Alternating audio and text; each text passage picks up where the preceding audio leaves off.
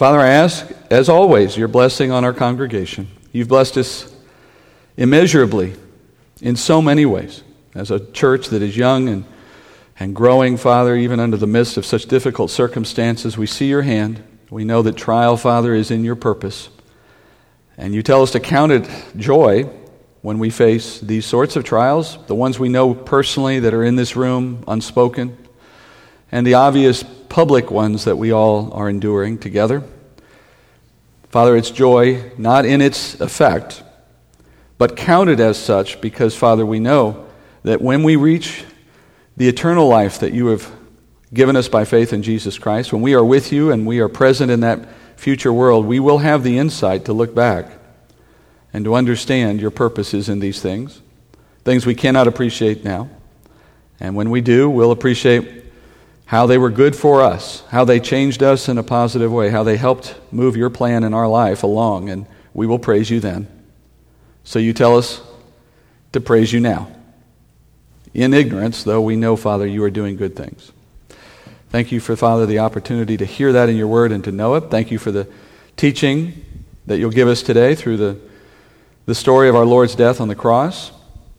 Help us understand it for all that it was meant to be for us, and help us, Father, to live up to its expectations in holiness and in devotion to you. And I pray this in Jesus' name. Amen. All right, let's return to our verse-by-verse, hour-by-hour study of Jesus on the cross in our study of Matthew. This is the moment that our high priest is sacrificing himself on Passover, even as the high priest of Israel was in the temple on this same day, at this same hour, sacrificing a lamb on behalf of the nation of Israel. Remember, we've talked about this before. Every year at Passover, there would be one lamb brought into the temple before the altar. Its throat would be cut, its blood would be drained, the flesh would be burned on the altar, and that one national Passover lamb would be the representative sacrifice for all the nation that day. But at this point, at this year, at this time, 9 a.m., the true, once-for-all time sacrifice of our Passover lamb, the Lamb of God, was being made at the same time, being nailed to a cross outside the city. And I know that few in that day could have understood the connection between Jesus' death outside the city at Golgotha and this lamb being sacrificed by the priest inside the temple. And certainly no one appreciated the significance of what was happening to Jesus. As we've already studied, his death on the cross involved several periods of time, 9 a.m. to noon, noon to 3 p.m., and then after that he dies at 3, we have another period of time from 3 p.m. until sundown at 6. We're looking at each of these periods in turn. Last week we finished our study of the first 3 hours from 9 a.m. to noon, and as you remember, we said that's the period of Jesus' suffering in which he is experiencing the wrath of men, which is a way of saying the consequences of sin. Remember, he experienced physical pain, we know that, but he also experienced emotional suffering. He also experienced psychological torment, mocking, and the like. Those are things you and I suffer all the time, just as a natural consequence of our own sin. In fact, it's so constant, it's so normal, we take it for granted. Jesus had no sin. He never experienced those things himself. He had no cause to. But being foreign to those consequences, he now takes them upon himself on our behalf. And during those 3 hours, what the writer of Hebrews says became true. That is, in Hebrews 4:15, he says, "We do not have a high priest who cannot sympathize with our weaknesses, but we have one who has been tempted in all things as we are, and yet without sin. And therefore let us draw near with confidence to the throne of grace, so that we may receive mercy and find grace as help in time of need." So Jesus experienced every kind of temptation we know. And I know when you hear that, or when you've heard it in the past, the natural thing you come to in your mind is, the temptation to lust, or eat too much, or, say the wrong thing, or those sorts of things. Yeah, that's true too. But you realize he's also tempted to avoid death. He's also tempted to avoid pain. He's also tempted to not go through with what he's experiencing. And yet, Jesus never gave in to any temptation, as we routinely do. Not even those to get down from the cross, which he had the power to do. And in that way, he qualifies himself to be our high priest. So that is our focus today. Our focus today is Jesus taking our place in death. And as I say that, I just want to preface this for anyone who cares, I guess, but when you get up here and you have a chance to speak about Scripture, you move between teaching and preaching. Teaching is sort of the explaining of something, and then the preaching is when we say, here's what we should do with this, right? And in some weeks there's more teaching and preaching, and some weeks there's more preaching than teaching. This is a week of teaching. There are some basic things here that many people don't understand, and you have to understand it. You have to understand it to understand why Jesus' death keeps you out of eternal torment. Understanding that is important. Wouldn't you agree? And I think it preaches itself, so I don't think you need a lot of that from me. Let's just explain it. Let's just understand it today. So Jesus took the place of sinners in death, which means that he had to experience every aspect of death to serve as our substitute. And if you think about what we experience because of sin, the penalty of sin is not just physical death. The Bible says the penalty of sin involves more than the death of the body. It also involves the death of the spirit. And therefore, Jesus must experience both physical death and he must experience spiritual death as he hangs on that cross and makes himself a Passover sacrifice. And if you remember what I said last week, he experiences those in an order that is different than us. He will experience spiritual death first, and then he will experience physical death next. And that seems backwards, right? Because in our experience, it goes the other way around. Your body dies, then your spirit experiences death. And I'll talk more in a minute about what it means to experience spiritual death. But we hear it in that order, right? Physical, spiritual.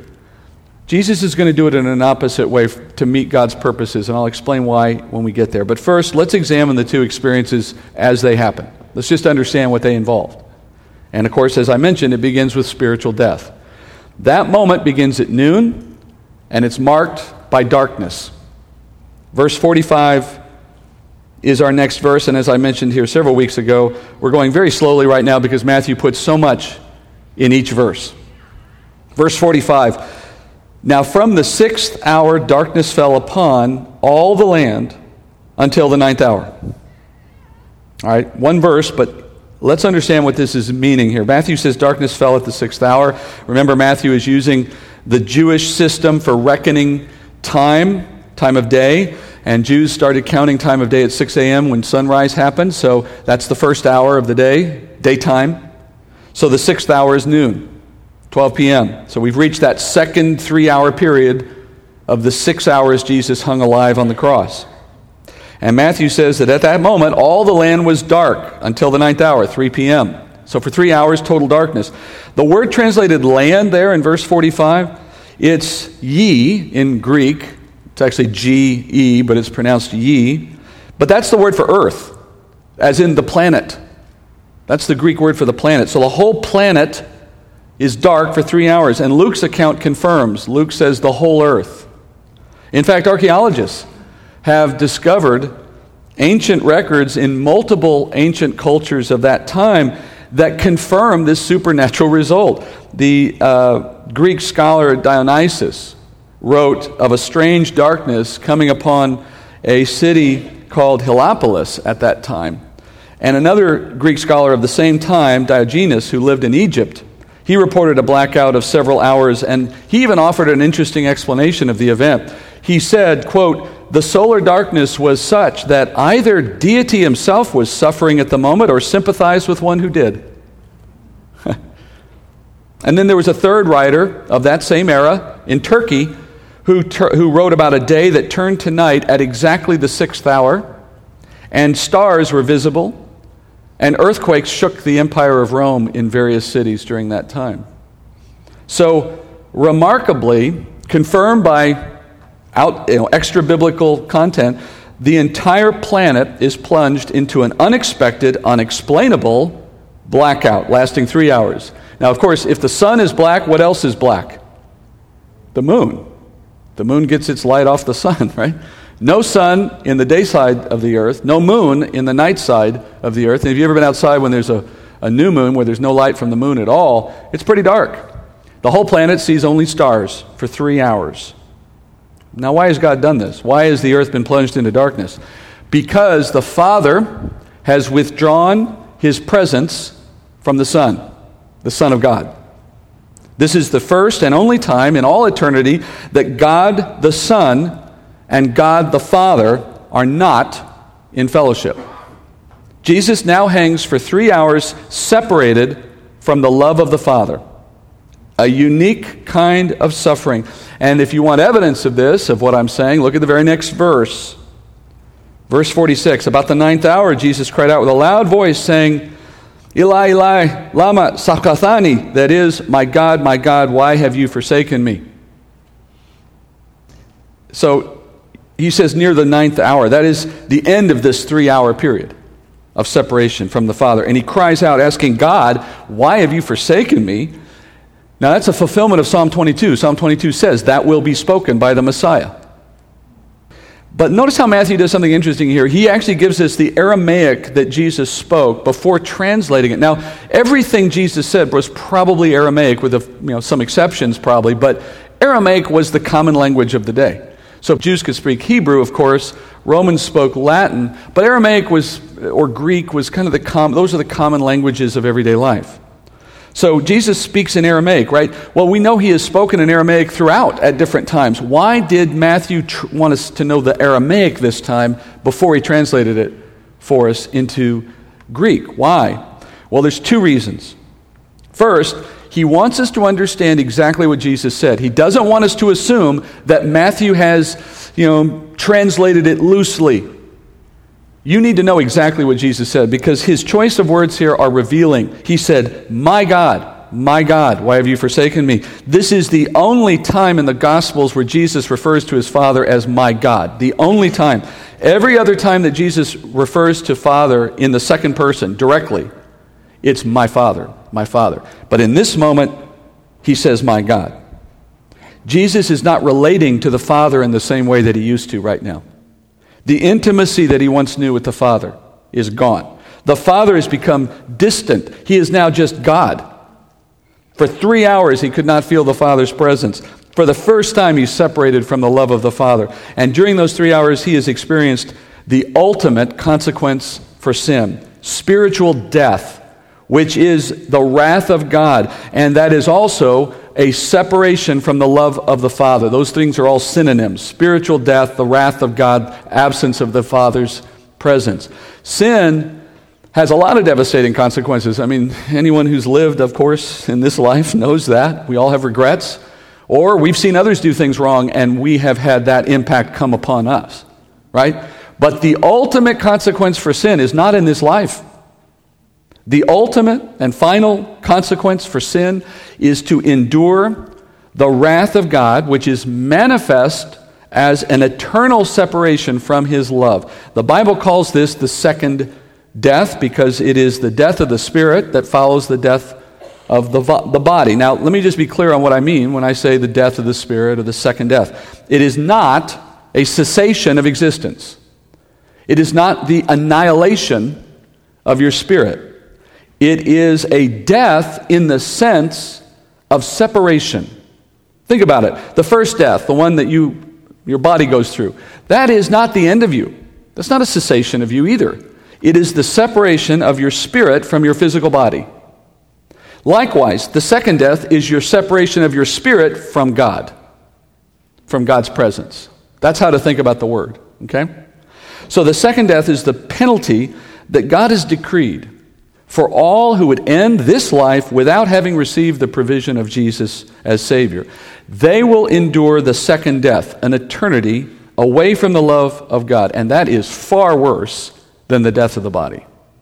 For those who have placed faith in Christ, the Father's wrath has been transferred from us to Jesus.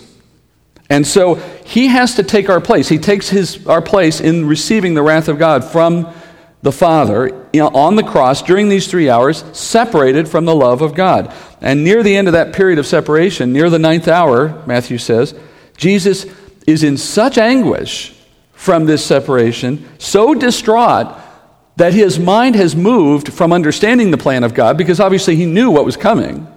His mind has moved from that to questioning, why have you forsaken me? Think about it. Why would he have to ask that question, except that he is in such distress that now he can't even rationalize the experience that he's having, humanly speaking. He asked the Father, why have you forsaken me?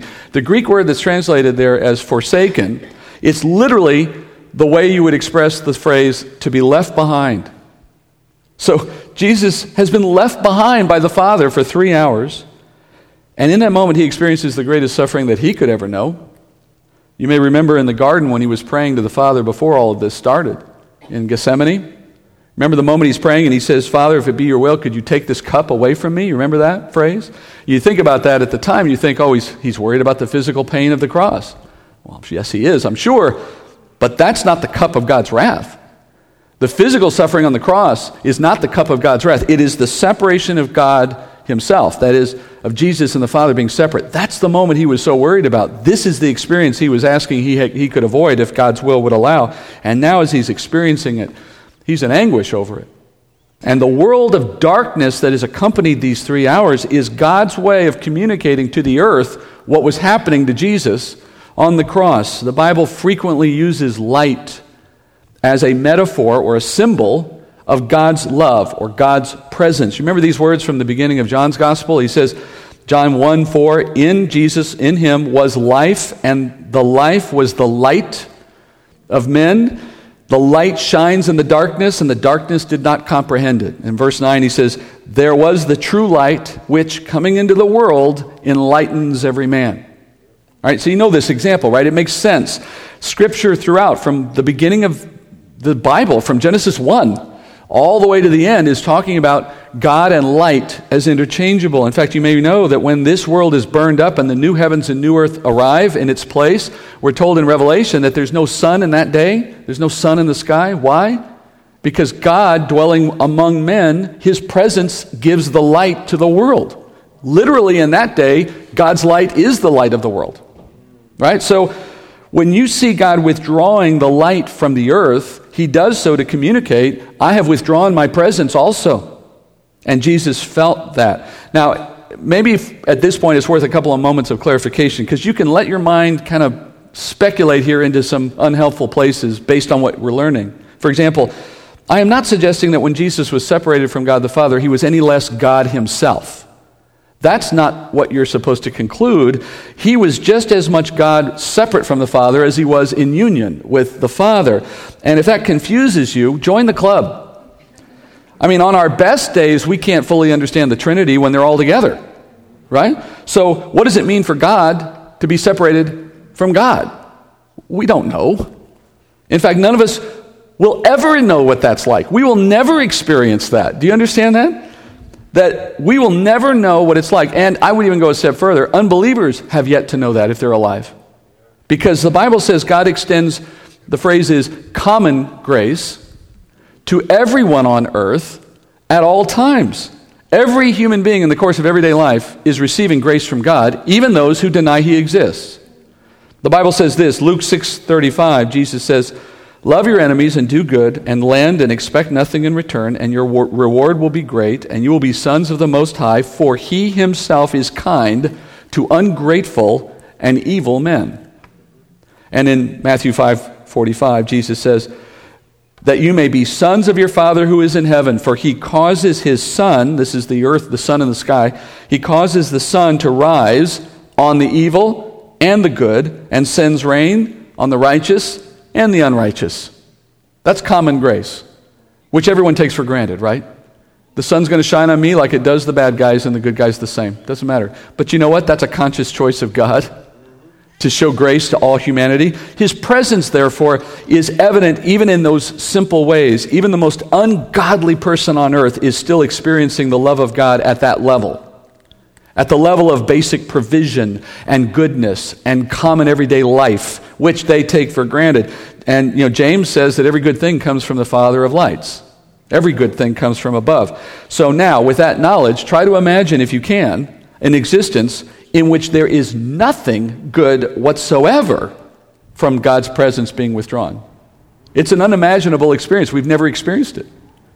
Certainly Jesus had never experienced it. And as I said earlier, you will never know it, because these 3 hours of Jesus experiencing it for us takes the place of us ever having to know it if we've put our faith in Jesus Christ.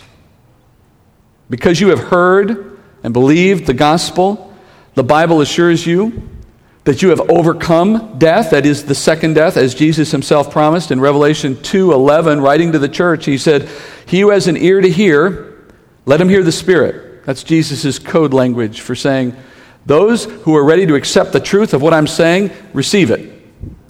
And then he says, he who overcomes, meaning he who believes this, will not be hurt by the second death. That's our promise. All right, so going back to the text of Matthew.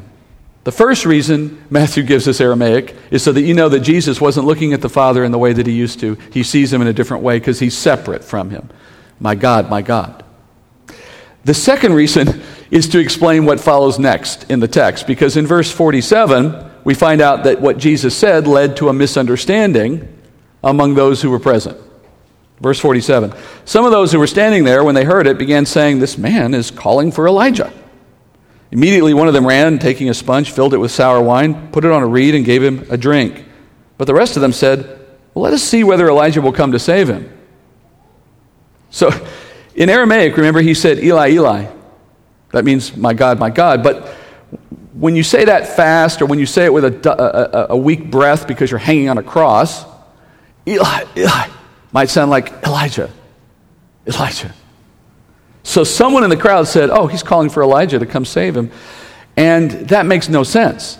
There's no promise in the Bible concerning Elijah doing any such thing. And they knew that, right? So they're looking at that thinking, why is this guy calling for Elijah? He must be delirious. Someone get him a drink. Literally, he's near death. He's suffering from dehydration. Somebody get him a drink. And so they offer him a drink. That's how they're understanding this. But look at the second part of that passage, verse 49. But the rest of them said, meaning this. Some are saying, wait a minute. Don't give him a drink. Let's wait and see if Elijah saves him. Is that cruel or what? In other words, this crowd is not giving Jesus a drink out of pity. Some of them are trying to keep him alive long enough to find out if Elijah shows up. And others are saying, no. Let him suffer some more, and that might bring Elijah. They're like kids poking at a dying animal with a stick just to see what comes next. You know, Jesus is utterly alone. He has no one to help him. We studied this in an earlier week, right? No one to sympathize with him. But even the little help that he did receive was not intended for his benefit. It was there to extend his suffering so they could, witness the damage more, figure out what was going to happen. Like, watching, as I said last week, watching a car accident on the side of the road, it's just gawking. And the irony of all of this is that the sin that they're committing against him even now is the very reason he was hanging on the cross. For them, for that sin, if they would receive him. So for 3 hours on the cross, Jesus has experienced spiritual death in our place. He had no sin of his own. And then at the end of that 3 hours, at the 9th hour, his spiritual suffering comes to an end. And at exactly 3 p.m., the 9th hour, the darkness ends. As Matthew says, it was dark until 9th hour. And at that moment, the fellowship between the Father and the Son is restored. And in a sense, you could call this like spiritual resurrection. I'm not saying his spirit went anywhere. I'm saying in the simple sense that it's a return from spiritual death to spiritual unification. And in that general way, let's call it a spiritual resurrection. But here's the point. At that moment, the work of paying for the sin debt that we all have, that work was done. And Jesus says so. In John 19:30, now Matthew doesn't record this, but in John's Gospel, John 19:30, at this same very moment, at the 9th hour, this is what we're told. When Jesus had received the sour wine, he said, "It is finished." And he bowed his head and gave up his spirit. Now in Greek, Jesus only spoke a single Greek word there.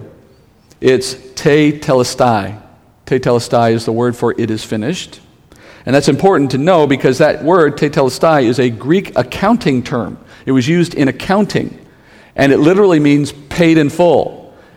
If they had had a rubber stamp in that day, that's what they would have stamped on a bill. Tetelestai. Okay? And Jesus says the wrath for sin that God pours out has now been received by him, and therefore God the Father is fully appeased, fully satisfied. Christ has done all the work required. It is finished. The sin debt that he came to pay was now paid in full. No additional payment is needed. No more work is required. There's nothing you can add to a debt that's already been paid in full. Done. And he's still alive.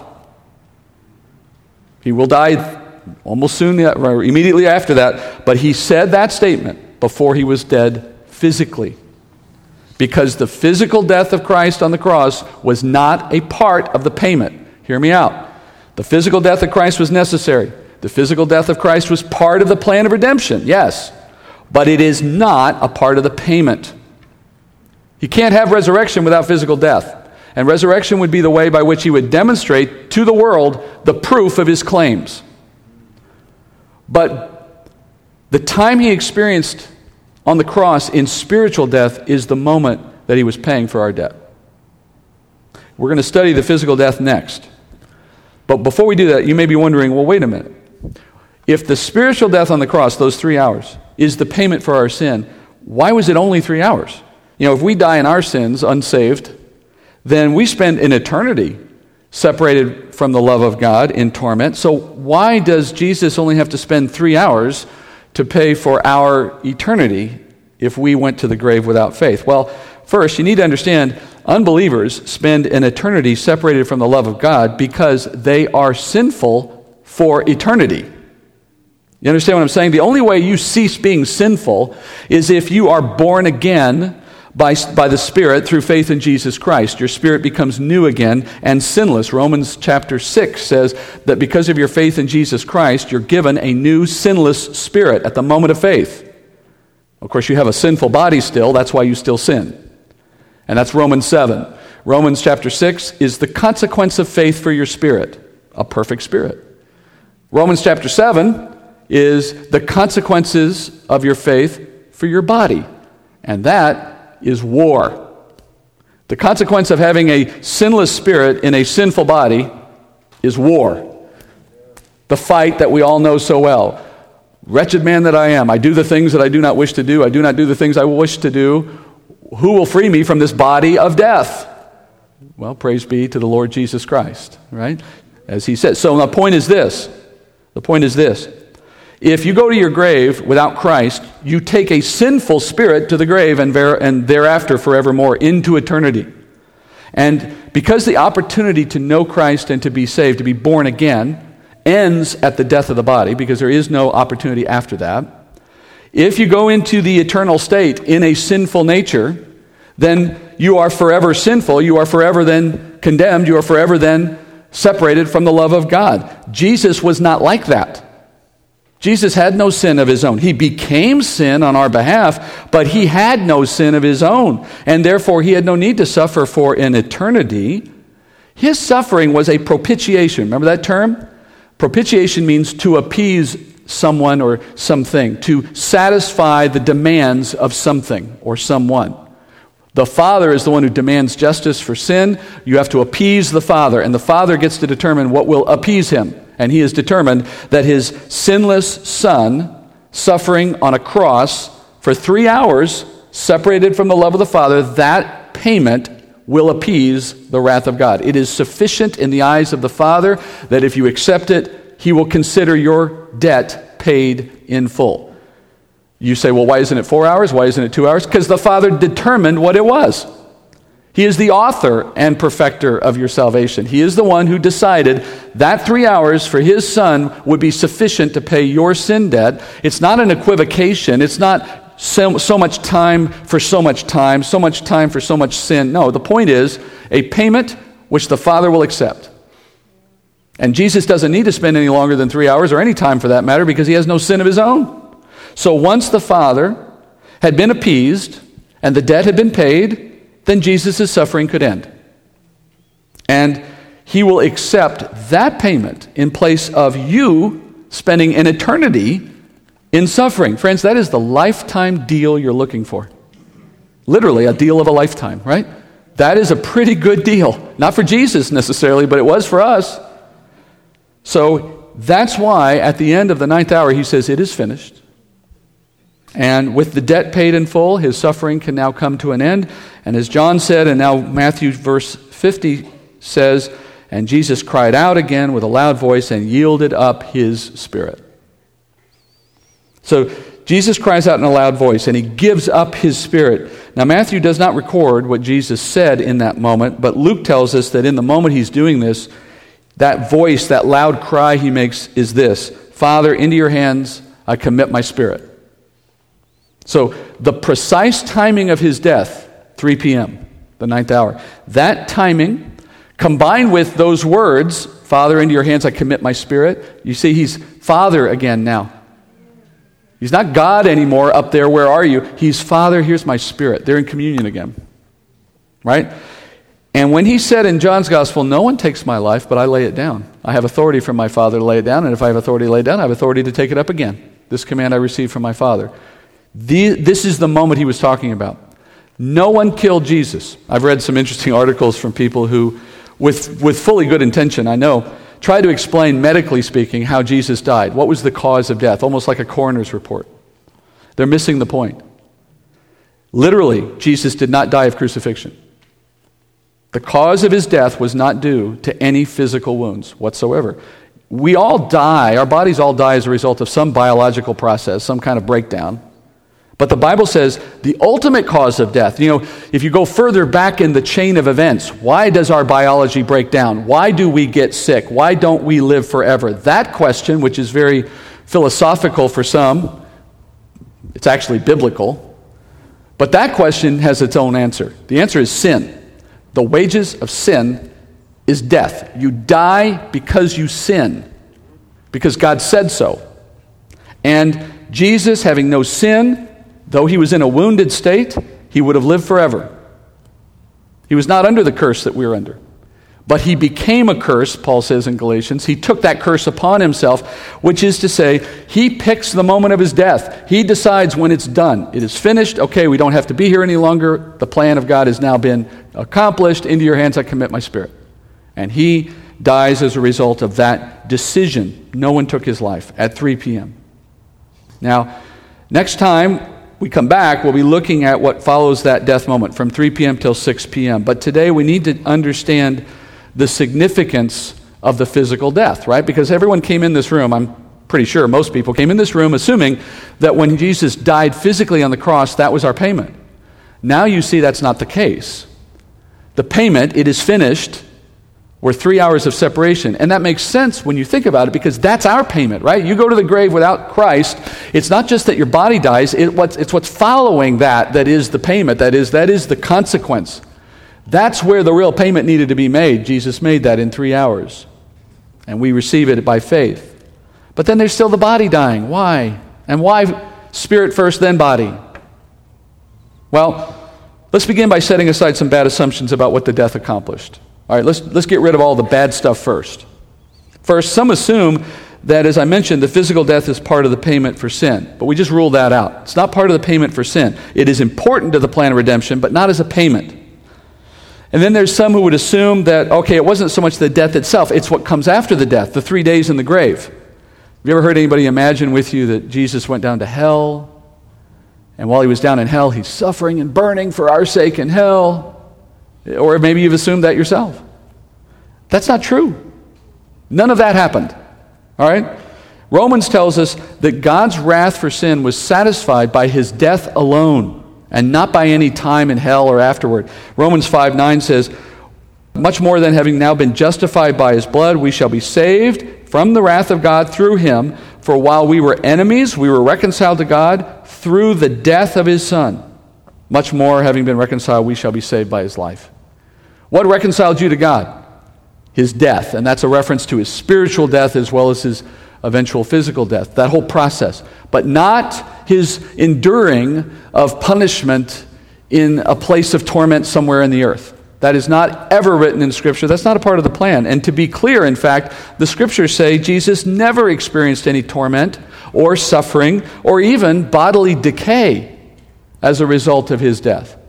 Psalm 16:9, Messianic Psalm, it says, therefore my heart is glad and my glory rejoices, my flesh also will dwell securely, for you will not abandon my soul to Sheol, nor will you allow your Holy One to undergo decay.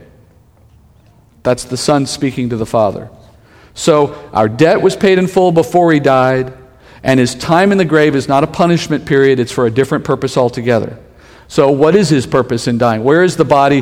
What is the point of the body being in the grave and the soul being away for 3 days? Well, first and foremost, it fulfills Scripture. It fulfills Scripture. You want to see what God said would happen so that you know you're looking at the right person as Messiah. That was number one reason. But number two reason is that in dying and staying dead for 3 days, the resurrection is now possible. Right? Makes sense, obviously, right? You can't resurrect unless you died. And the resurrection is everything. Because the resurrection is proof to all of us that the claims Jesus made are true. Right? It's a fundamental dividing line. You can say anything. Talk is cheap. There has been countless number of people, gurus of whatever flavor, who have come into this world claiming to know something about who the deity of the world is and how to find him and how to be saved from penalty of sin, etc., etc., how to find nirvana, how to be enlightened, how to, whatever they say, right? There's a new one of these every day. And they all die. And they stay dead. And let me tell you, if the person you're looking to for answers about how to overcome death can't do it for themselves, they got nothing. So the resurrection from that's the existential question of life. I'm not going to get too philosophical on you here, but that's the fundamental question. There's no one on this planet who should go to their grave without answering that question. What happens after I die? What is life about? What is death about? We all know it. We all know it's coming, and most of us pretend it's not, if we don't know Jesus, certainly. Because it's too scary to even contemplate. Just live for the moment. Plan for the foreseeable future. But they should not live that way, right? It's crazy. It's crazy. You should all be thinking, what happens when I die? That should be the only question on your mind until you get the answer. Right? But people don't want to deal with it. That question is why we're all alive. What happens when I'm not? And for those who say, here's your answer, if they can't come back from death, they didn't have the answer. Jesus came back from death. That testimony, and not just because we have 4 books who say it, Paul says that in 1 Corinthians 15, there were hundreds and even thousands of people who could testify in that day. And we're talking about in a time when Paul was alive, about 25 years after Jesus' resurrection. Paul was writing letters to people saying, there are hundreds and thousands of people who can testify to having seen Christ. The witnesses were there. That evidence changes everything. So Jesus went to the grave, stayed dead 3 days. By the way, the reason it was 3 days, interestingly, is because in Jewish mythology, teaching, if you will, of that time, there was a belief that someone could spontaneously resume life in a time period less than 3 days. It's sort of like the stories you hear today. Someone gets sent to the morgue and then they're poking on him and he wakes up. You're like, who messed this up, right? Well, if it can happen to us, right, it could happen to them, where people are presumed dead. They didn't know whether they were dead or alive. They treat them as dead, and then they turn out to not have been dead. And they were, standing up later, and everyone's amazed. Well, because of that tendency, the Jewish rabbis had concluded that unless someone was dead a full 3 days, you couldn't be sure they were actually dead. So Jesus stayed in the grave 3 days so that no one could come later and say, oh, he wasn't really dead. That's why 3 days. And then the resurrection gave proof to everything he said about who he was and his power of life over death, his power to grant us eternal life. So his death is absolutely necessary. That's why Paul says in Romans 10 that if you believe that Jesus not only is the Son of God, but that he died and was resurrected, that element is important because it's your confidence to know that his story about what comes after death is true. So it's not a payment, it's a proof. It's not part of his plan or his need to make up for your sin. It's his way to convince you that his payment is worth accepting. That's its purpose. And there's another reason why he died physically. Peter tells us, and Paul tells us, that he accomplished something in those 3 days that needed to be accomplished while he was away from his body. Paul says that the Old Testament saints, now we're talking here about people who believed in the promise of a Messiah, they just happened to live prior to Jesus coming. Those people who believed that a promised Messiah would come for them and put their faith in that promise, when they died, They didn't go into heaven because Jesus had not yet paid for their sin. They couldn't enter into the presence of the Father because the sacrifice for their sin had not yet been made. Where do they go then? The Bible tells us they go to a place of comfort in the center of the earth called Sheol. Sheol is a place that has two sides to it, according to Luke chapter 16. One side is comfort, one side is torment. Those who died without faith went to torment. Those who died with faith went to comfort. Both in the center of the earth, waiting for Jesus. And Paul says in Ephesians that when Jesus' spirit was separated from his body for those 3 days, his spirit descended into the inner parts of the earth and set free these captives, these Old Testament believers who were waiting for him, who knew he would come one day but didn't know who he was and when that would be.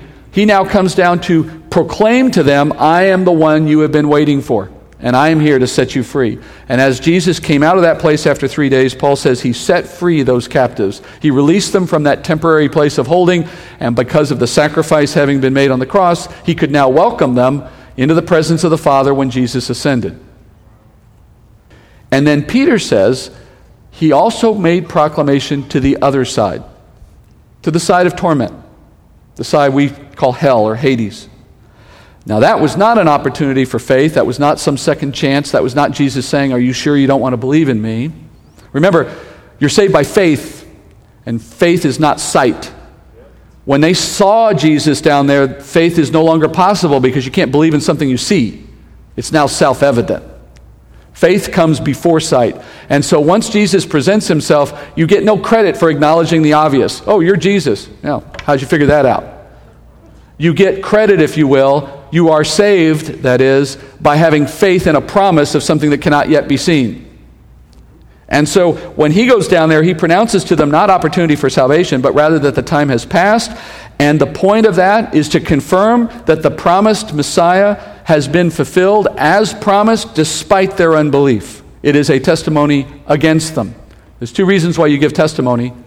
One is to convert, and one is to convict. And they're being convicted by him in that respect. And they remained there when he left. All right, so we understand his death spiritually came as a function of his separation from the Father, 3 hours on the cross. That was our payment. And thank the Lord we were not going to make that payment. He made it for us.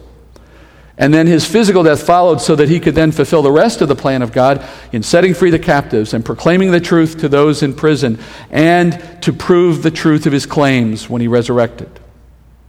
But why in that order? Well, the answer comes from understanding that the Bible calls Jesus our second Adam. The second Adam.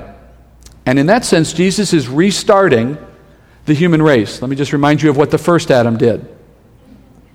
In the garden, God told Adam this: if you eat of this fruit, this forbidden fruit, he says, in the day you eat of it, you shall surely die. Now, we know he ate, and we know Adam lived 930 years after that. So what happened to God's promise? He said, in the day you eat of it, you shall surely die. He didn't die on that day, or did he? How did he die that day? Spiritually. He died spiritually. That is, he was separated, in a sense, from God's fellowship. Remember, God comes into the garden soon after that. Adam hides. He feels vulnerable. He has to keep covering his body. He feels this instinctive sense that he's vulnerable before God. Didn't feel that way before. Now suddenly he feels that way. His spirit had changed. He felt instinctively something was different. You remember in that story it says God was walking in the garden, which is euphemism. God doesn't have feet. But the point is, Adam heard something and hid. Why do you think God made noise before he walked into that garden that day? Adam, I'm coming. I'm coming. You hear me? I'm coming. Why? Because if God had come into the presence of sin, he would have had to judge it. As mercy to Adam, he's giving Adam a heads up. You might want to hide, because I know what you've done. God was intentionally provoking in Adam that instinctive desire to withdraw because he needed to until such time as a sacrifice would be made to cover that sin. So God said, in the day you eat of that fruit, you shall surely die. Adam died. So Adam's death process started with what? Spiritual death, and followed with physical death. He's the first Adam. Now, as a result of what Adam did, he changed his nature. And God had already pronounced in the story of the Genesis account of the creation of the world, he pronounced that what something is what they would create. reproduce after your own kind. So whatever you are is what you make. And that's self-evident, right? We make people that look like us. But you know what? It's more than just physical. You're also passing on your spiritual nature. And I don't mean that you can pass on faith. I'm saying the nature you receive from Adam is the nature you pass on to the one that comes from you. So what Adam became, he passed on, which is why everybody born of Adam is born into a nature of sin. So in effect, you're already spiritually dead when you're born. Paul says we are dead in our trespasses and sins before we come to faith. So, believe it or not, your spiritual death came before your physical death too, but you've been resurrected spiritually by faith in Jesus Christ. You've been born again. You have a new spirit. So, as Jesus came to set that standard, to establish that new path for us, to be the new Adam, he takes our place in doing what the first Adam did. That is, he takes the penalty of spiritual death and then he takes the penalty of physical death so that now in our rebirth through him, we don't have to pay those penalties. He's done it for us. And we're reborn in his nature. We come into this world through our faith now in a nature that is traced to Jesus. I've heard it said this way, and I think it's true. Your genealogy, when it was once traced all the way back to Adam, he cut that and you're now stuck to Jesus. He's our Adam. Your genealogy goes only to him. Thankfully. That's what he was doing. He was taking our place. He was restarting the human race in spiritual terms. He was being our second Adam. Paul says in 1 Corinthians 15:21, "For since by a man came death, by a man also came the resurrection of the dead. For as in Adam all die, also in Christ all will be made alive." All right, that's the teaching for today. Not a lot of preaching, and you may be saying amen to that, but this is about learning today.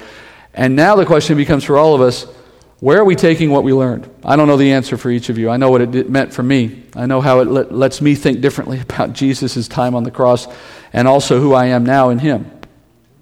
Take that away today. Dwell on it. Think about it. And let God show you how to use it. Let's pray. Heavenly Father, we thank you for Jesus on the cross. The unimaginable experience of him separated from you, Father, is something we can't understand, and nor will we ever experience, and we're so thankful for that. I ask, Lord, that you would show us in a day to come, in a new way, how we are to use what we've learned, how we are to teach someone else, how we are to live it out in a better way. We don't come, Father, simply to have our head filled with knowledge, but, Father, we know that knowledge will change us, and it is, in fact, a necessary step in the process of serving you, that we would be renewed in our minds first so that we might be changed in our lives from that. Give us that understanding of how we change. And send us home from here safe, Father, and bring us back in days to come. We pray this in Jesus' name.